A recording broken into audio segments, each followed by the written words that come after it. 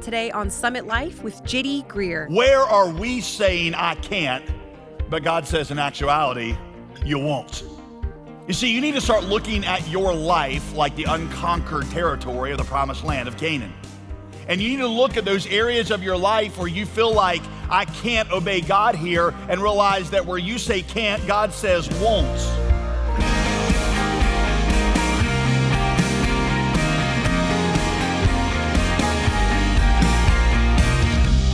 Welcome to Summit Life, featuring pastor, author, and theologian JD Greear. I'm your host, Molly Vidovich. On today's program, we're launching a new study in the book of Judges called Broken Saviors. Over the next few weeks, we'll discover that we're a lot like the Israelites who let fear get in the way of their progress. Today, we kick off the series with a message meant to illuminate something that plagues us all: spiritual inconsistency. Can anyone relate to that? Now, to get better acquainted with Pastor JD and to see the wide variety of resources available to you, stop by jdgreear.com. But right now, let's get started with today's message called The Causes and Cure for Spiritual Inconsistency. If you got your Bibles this weekend, I invite you to take them out and open them to the book of Judges. The book of Judges, which is in what we call the Old Testament, the first of the testaments that God gave. I think it's like the seventh book: Genesis, Exodus, Leviticus, Numbers, Deuteronomy, Joshua, Judges. Take out your Bible and open it there. If you'll find it, you can keep your place there for the next several weeks because we're beginning a series through it called Broken Saviors. As you're opening your Bible there, I will tell you that my wife and I always say that we have been married for 12 wonderful years. Even though we've actually been married for a total of 14 years, we've just had enough rough seasons that we can't honestly include them in the 12 wonderful years. So we say we've been married for 12 wonderful years and 2 other ones for a total of 14. For a few of our first years, those rough seasons involved, ironically enough, our vacations. We could not be more opposite when it comes to a philosophy of vacations. My wife likes to have no real plan going into a vacation, which is what in her mind makes it a vacation. She points out that's what the word means, is that you vacate. So her daily activities are get up and get a bagel. That's it. That's one day of vacation. Me, I'm the opposite. I have our day planned out in 5-minute increments. I get up and I think, well, if we get out by sunrise, we can see the turtles do their morning routine and then head over to the planetarium at 10:05. We can see a movie there, come home for 18 minutes of downtime. Then there's a new hot dog place I heard about, and just that's how the whole day goes. So it has caused a considerable amount of strife and annoyance, but we couldn't be more opposite. One redeeming thing that has helped, though, is that we both have a love for museums on vacation. I know that puts us in total nerd life, but it's kind of the foundation of our relationship, a love for history and anything, but it annoys our kids. They're not into it yet, but we both love going in and catching a snapshot of an entire epic of history, understanding a people, a movement, just all kind of in a glance. Well, the reason I share that is because the book of Judges is somewhat like a museum of Israel's spiritual history, particularly the first 2 chapters that we're going to look at today, because in them, you're going to see a snapshot of Israel's rather rocky history with God. You're going to see Israel go up and down in their faith. You're going to see how they're sometimes hot, sometimes cold. Most often, they're just lukewarm. There are certain temptations that no matter how hard they try, they just can't seem to shake them. I feel like it's something that most of us can relate to. Do you ever find yourself asking, why is it that you go up and down so much spiritually? A lot of us feel like we are spiritually bipolar. You're like, is that even a spiritual condition? If it is, that's what I am. One week you're super Christian, the next week you're not even sure you believe. Or do you ever ask yourself, why are there some sins that no matter how many resolutions I make, I just can't seem to get rid of these things? Why is it that I have so little joy spiritually? Everybody else seems to have so much joy. I see them at church and they got their little Bible and they got their smile on their face and they're saying, bless you, brother. And I just don't feel like that all the time. I struggle. I feel like I drag myself along. Those people, by the way, are liars and fakes. Just so you know, one of my core principles as a pastor is everyone is screwed up once you get to know them. If you can't see that they're screwed up, you just don't know them that well. That includes me. So that's where most of us are, which makes these first 2 chapters of Israel's spiritual struggles, I think, so helpful for me. You're going to see, I think, your struggle and their struggle, and out of their struggles, we're going to draw three kind of guiding principles that the writer of Judges used to shape the rest of the book. The book opens like this, chapter 1, verse 1. After the death of Joshua, you might recall, is the mighty warrior general who had led Israel into Canaan. He had led through things like the Battle of Jericho. He was a very victorious captain. He was a hero. But when he died, there were still large parts of the area of Canaan that had yet to be conquered. It was a huge area, so they weren't done. So the people of Israel inquire of the Lord, verse 1, who will go up first for us against the remaining Canaanites to fight against them now that Joshua is dead? The Lord said, Judah shall go up, the tribe of Judah. Behold, I've given the land into his hand. Well, things start out great. Judah went up, and the Lord gave the Canaanites and the Perizzites into their hand and defeated 10,000 of them at Bezek. Verse 6, Adonai-Bezek, which literally in Hebrew means the king of Bezek, Adonai-Bezek, he fled, and they pursued him and caught him and cut off his thumbs and his big toes, because that's just what you do. Verse 7, and Adonai-Bezek said, 70 kings with their thumbs and their big toes cut off used to pick up scraps under my table. As I have done, so God has repaid me. If you will allow me to digress for just a moment, one of the problems that people sometimes have with the book of Judges is they ask, how could God send in Israel to conquer a people? This looks like a religious crusade and it looks unjust. That is a good question, but let me at least point out to you King Adonai-Bezek's perspective on this whole ordeal. He did not say, God, this is so unfair. He said, God, you have repaid me for my wickedness. Listen, in Deuteronomy 18 and Leviticus 18, God made clear to Israel that he was driving the Canaanites out because of their excessive wickedness. Israel was his instrument of judgment. These were not innocent people that Israel was stealing land from. They were cruel and wicked people that God was bringing judgment upon, and Israel was his instrument of justice. Now, you say that sounds like a very dangerous mentality. People taking on themselves the mantle of God to be his instruments of justice, and that is true. People who adopt that mentality today commit horrific acts of injustice. The difference is that Israel had a very clear mandate and very clear instructions from God. God simply does not do that anymore. With the coming of Jesus, God began a new way of working in the world.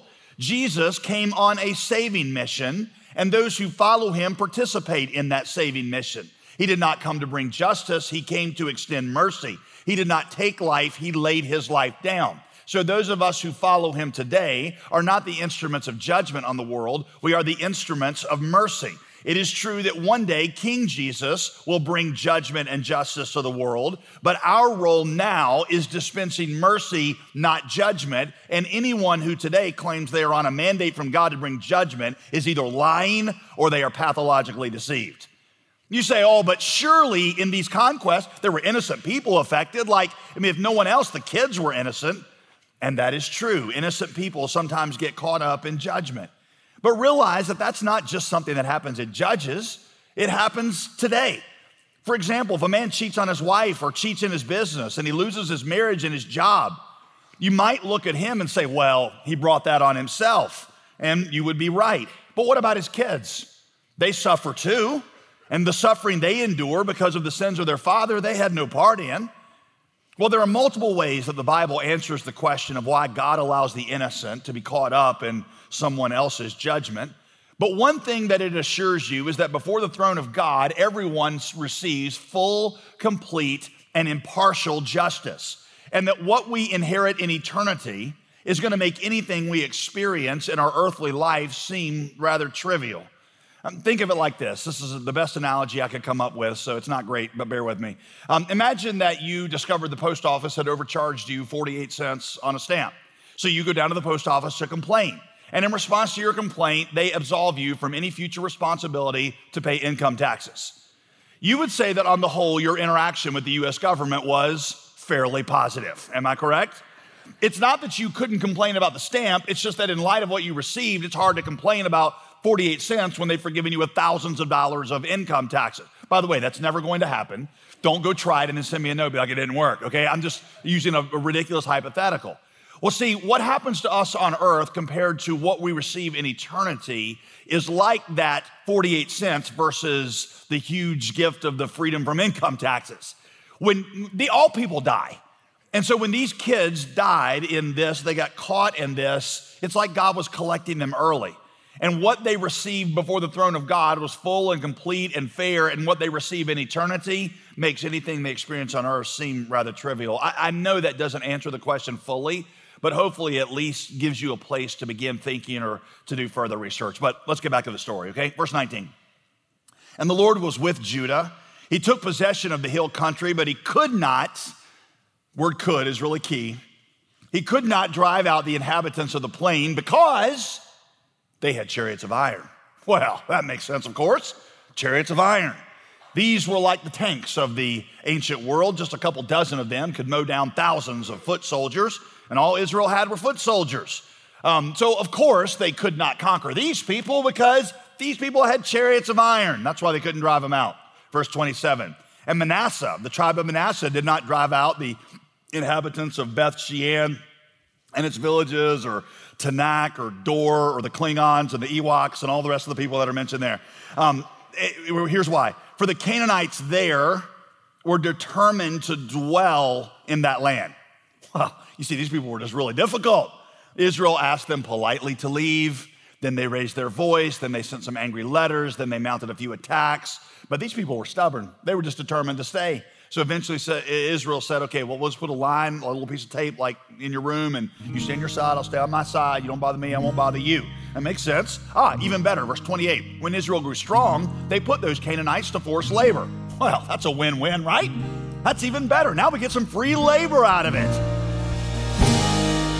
This is Summit Life with Pastor J.D. Greer. We'll return for the conclusion of today's teaching in just a moment, but I wanted to quickly introduce you to our new resource just released today. Sometimes we have big questions, and we need to know how to give answers for the hope we have. We just created a new resource to help you answer a few of those ethical and theological questions, equipping you to be ready to engage in these hard topics with grace and love and truth. Pastor JD's new book takes 16 questions and answers them for you in just a few pages. A couple examples are, is it okay to get divorced? And is there such a thing as unanswered prayers? We'd like to encourage you to reserve your copy of Honest Questions, Quick Answers right now by calling 866-335-5220. That's 866-335-5220, or visit us online at jdgreer.com.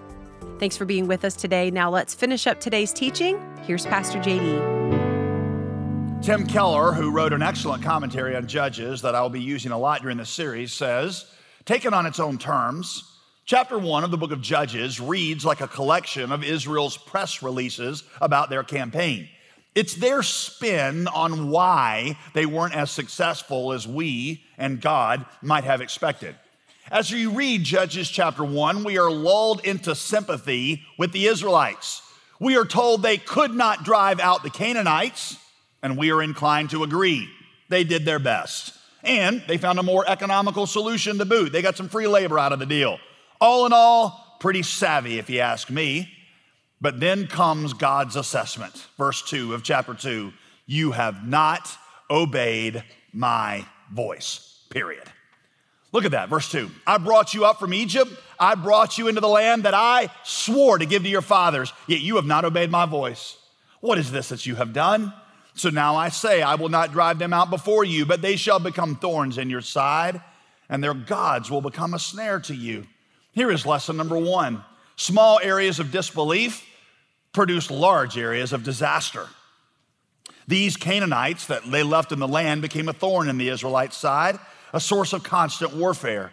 Eventually, some of these people, like the Philistines, would rise up and subjugate them.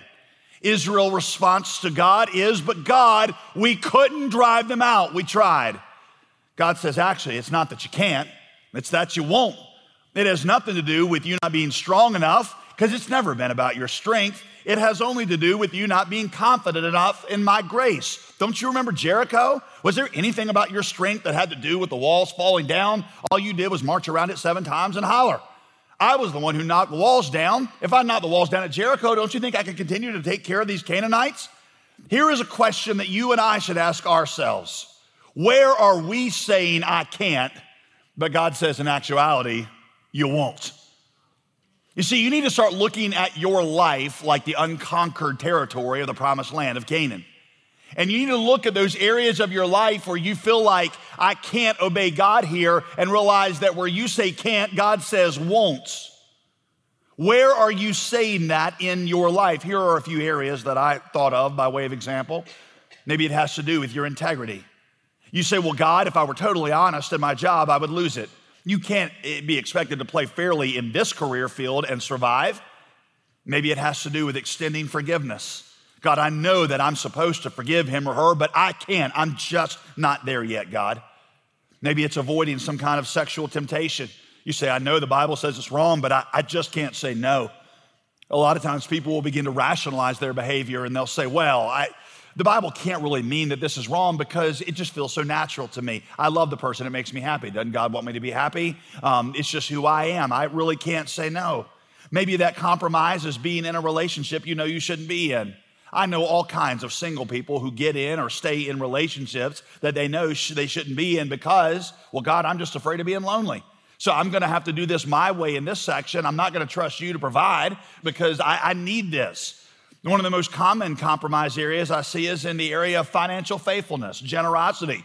Well, God, I can barely afford things the way they are, much less be generous, give you the first fruits of what you give to me. I can't afford that. I know wealthy people who say, I'm just not sure the church is the best investment for the future. I know people who begin to cut out interaction with God's kingdom in their life, with God's people, because they say, I got to work all the time. All these areas are areas that the enemy sets up a little camp where you say, I can't, and God says, nope, it's not that you can, it's that you won't. And these areas become the areas of defeat where the enemy brings cursing into your life. A great example of that's that forgiveness one. Paul said in Ephesians that when you refuse to forgive somebody, it becomes a foothold, a literal outpost in the promised land of your heart that Satan puts his soldiers in, that he uses to tear apart the entire land. Israel at this point, listen to this, had not ceased to be zealously religious. They just ceased to walk by faith. And there is a huge difference in those two. Because the mark that you are walking by faith is full and absolute and unconditional and uncompromised obedience. You see, there are two ways to approach a relationship with God. One way is a way that you really do your own thing, but you do enough that you feel like you'll keep God happy so that you can use him as a safety net. This is the vast majority of people in church. The other way to approach God is you yield him complete and total control because you trust him completely. The only question you have in every area is, what does God want? Over the years, I've used an illustration to kind of depict these two ways of approaching God, and it has a story to go with it. If you've been around here, you've heard me use it before, but I'll review it for you again. The illustration is rappelling. When I was 16 years old, I was with a group of friends that we used to rock climb on the weekends. It probably wasn't the smartest activity that we did. None of us knew what we were doing, but I'm alive today. So anyway, one of our friends read something in a book about going rappelling and managed to convince the rest of us that he knew how to rappel. So we all, gullible 16-year-olds, go up to the Hanging Rock State Park and we're going to rappel. I get volunteered to go first. Which I'm not sure still how that happened. But I remember standing there as he kind of, ties it into the little belay system, whatever they call that. And he tells me, I've got a 75-foot drop behind me. He's like, now you're supposed to just lean back. I don't know if you've ever done this or you remember that moment, but you're like, what? Just lean back and the rope will catch you. There's nothing in you that is going to do that. If my manhood had not been on the line, there is no way that I would have done it. But at 16 years old, your manhood is always on the line. And so I stood there, and I remember everybody was just kind of staring at me, and I was like, and I remember, I kid you not, I asked Jesus to come into my heart again, because I just wanted to make sure. This is a long time before I wrote that book, Stop Asking Jesus into Your Heart. I did this just in case those guys were right. I just wanted to have all my bases covered. And I remember holding on to that rope, and I remember leaning back, and I kept, rocking, and eventually I felt, kind of weight give, and I'm falling backwards, and it's just like, here it is, this is the end. And then you catch, And there I am, I'm like, perpendicular with the rock and parallel with the ground, and I'm looking straight up into my friend's face, and he's like, okay, now you gotta jump and let go of the rope. And so I worked up every ounce of courage that I could muster, and I leaped with all of my might, and I jumped probably 1.5 inches. I mean, barely perceptible. It's like, he's like, did you jump? I was like, yep. He's like, you got to do it again. So I did it again, and at 5 feet, 10 feet, 20 feet, because I'm a really fast learner, and get down to the ground. Well, my best friend was next. My best friend was even more afraid of heights than I was. I say best friend. He was better looking than I was. He was more athletic. Girls were more into him than me. I hated this kid, but he was my best friend. And so he was, like I said, scared of heights. I could see him from 75 feet below. I could see his whole body just shaking. And he stood there for, no lie, like 10 minutes. For 10 minutes, he didn't move. He just stood there. And eventually I saw him take his leg and kind of reach it down the rock face and find like one of the foothold. And he reaches his other leg down and he found another foothold, and he begins to work his way down the rock face. Well, he gets to a point on the rock face. The rock face was kind of shaped like this, like a real sharp angle there, and then it curves, and then it was inverted. If you're a decent rock climber, you can climb on this angle, but unless you're built like Chris Gaynor, you're not going to be able to climb on an inverted rock face. And so he gets to that vertex in the wall, and he kind of hovers there, and he looks for a foothold, and eventually he just climbs back up. Now, if you had been watching us from a distance, it would look roughly like we were doing the same thing. We're both using a rope, we're both coming down the mountain, but there's a world of difference between rock climbing and using a rope as a safety net and actually rappelling. Because when you're rock climbing and using the rope as a safety net, your confidence is really in your arms and your legs to move up and down the rock, and you're just using the rope there if you fall. Whereas when you're rappelling, you have shifted the weight of your body off of your arms and legs and onto the rope entirely. There is a picture in that for you of what it means to walk by faith versus being religious. There are a number of people who are religious, still using their arms and legs to get through life, and they got God kind of tipped off so that he's there when they need him, but that is not the life of faith. The life of faith is a life that has yielded full and complete confidence and trust onto the rope that is God's promises, and your only question is where and how. So if you are a religious person, what you find is that you're going to come to some points like that vertex where you can no longer go on in obedience. And that's when you just go back the other way. You stop obeying God financially. You stop obeying him in the area of waiting on him if you are single for the choice that God has. Any number of areas you're going to just not be able to obey, and you're going to feel like you can't. But God said it's a more fundamental problem, and that is you won't, because you've never actually learned to trust me. Israel's compromise started with a failure of belief. All sins start with a failure of belief.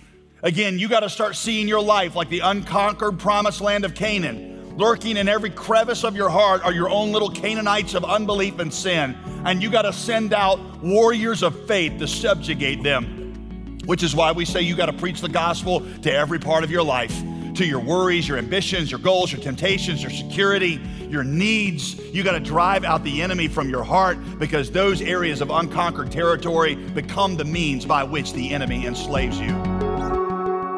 You're listening to Summit Life, and Pastor J.D. Greear is just getting started in this new teaching series called Broken Saviors. And we have a new resource for you this month that also covers some strange but brutally honest topics like we find in the book of Judges. We have created a second volume of Honest Questions, Quick Answers. This new book by Pastor J.D. is full of questions and answers like, what is an idol? And is it okay to ask for success? And is gambling morally wrong? Let's make sure you get that as soon as possible. We'll send you this new release as our way of saying thanks for your financial gift of $35 or more to support this ministry. And for a small additional donation, we also have Volume 1 available for those who missed it the first time. Be sure to ask about it when you call. Join this mission today when you give by calling 866-335-5220 or go online to give at jdgreear.com. While you're on the website, don't forget to sign up for our weekly newsletter. Get ministry updates, information about new resources, and Pastor JD's latest blog post delivered straight to your inbox. Sign up when you go to jdgreear.com. I'm Molly Vidovich, inviting you to listen again next week at this same time. Pastor J.D. Greear will continue his message called The Causes and Cure for Spiritual Inconsistency. That's right here on Summit Life. Today's program was produced and sponsored by J.D. Greear Ministries.